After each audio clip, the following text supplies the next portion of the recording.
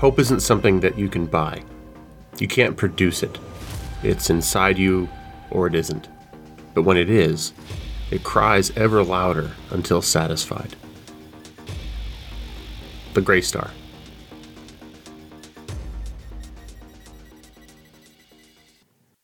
For a time, after the Duendes were defeated, the world at large was relatively free of large-scale conflicts. Then came what would become known as the First War of Scars. It would last 5 brutal years. It began with the Yetten of Altefera. They'd been expanding westward, and nearby populations were adopting many of their cultural practices, which emphasized pastoralism, conservative attitude to new technologies, and individual freedom. They had many allies in the surrounding regions who shared values with them, but as they expanded, their resources were spread thin.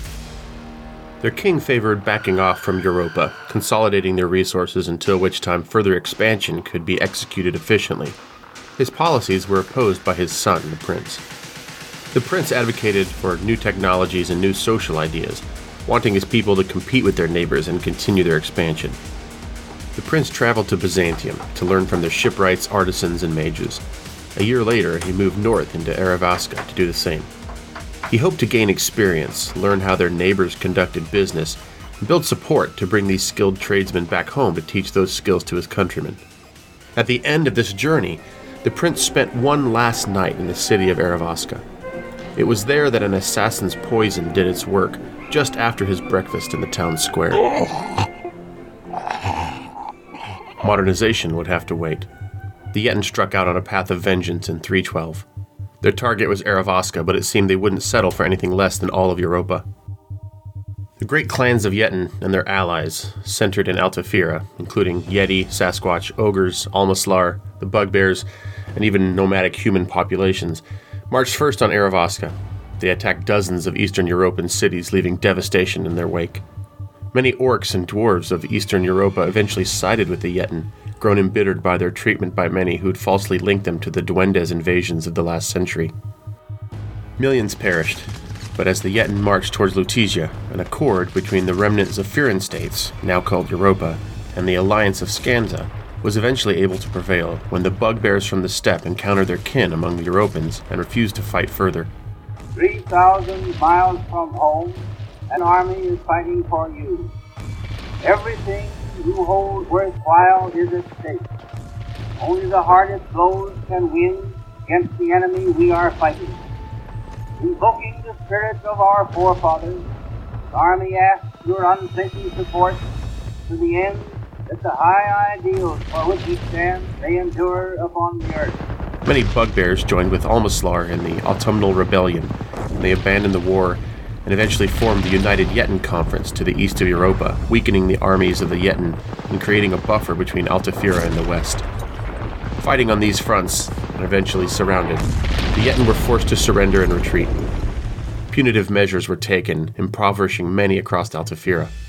The armistice that ended the war, still celebrated each year in Lutetia, but many in Europa became suspicious and acted cruelly to people of other species. Yetten, including the bugbears and Almaslar, who had helped turn the tide, along with orcs and dwarves who were punished en masse for the sins of a few, became the targets of increasing hostility. As more complex and advanced machinery developed over the following decades, so did new sources of power, along with more sophisticated communication and more dangerous weapons. News and more could now travel the globe in seconds, faster even than magic had been able to accomplish, or so it was said. As the wider world found its way forward, the Red Hand, an aggressive and expansive movement from within the Alteferan Yetten, was rising. They rallied the herds of minotaurs and centaurs north of Altefera, along with certain discontented orcs and dwarves from Asia Minor, spurred by the news of poor treatment of their cousins in Europa. And most of all, the Yetten, impoverished by the measures imposed by Europa and Scanza years before. These measures had impacted not just the leaders who had taken them to war, but the common people. The Red Hand's rhetoric was justice and vengeance, but it may have been closer to the truth to say that they were afraid that their lifestyle was becoming threatened, as Europa and Scanza used technology to improve their military might and threaten the Yetten's way of life. Beginning in 438, using destructive magic previously unseen, the Red Hand went to war rather than finding another way forward. The Red Hand was more than just a name.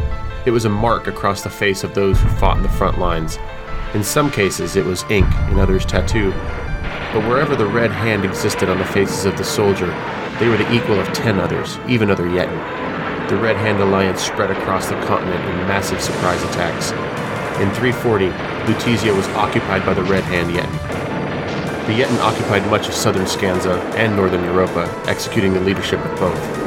Many brave Lutetians resisted, and the city was finally freed in 344. It took a worldwide alliance, including the members of the Neo-Babylonian Commonwealth, along with rebels from within the occupied countries, to defeat the Red Hand.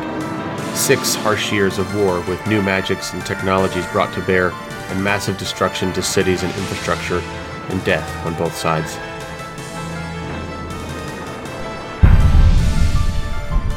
After Neo-Babylon entered and helped win the Wars of Scars, their influence grew much greater on the world stage. Their power was waxing, and the Commonwealth was secure and overall stable. Neo-Babylon put its foot down hard, and the world came to the table. Resources were thrown into rebuilding and continuing to modernize. States of various sizes began to solidify. Land was taken from some, particularly the Altafirans, and given to others, and borders were refined and solidified. All the while, Neo-Babylon exerted a globalizing influence, with far too many local governments for my liking just happening to be pro-Babylonian in their policies. Warfare, since the end of the Wars of Scars, has been primarily a minor affair, with small-scale conflicts normally lasting only a short time. The exceptions were the Fairy Wars, which began in the next century, but whose origins were just a few decades after the Wars of Scars. We'll learn all about that in the next file, if you can find it.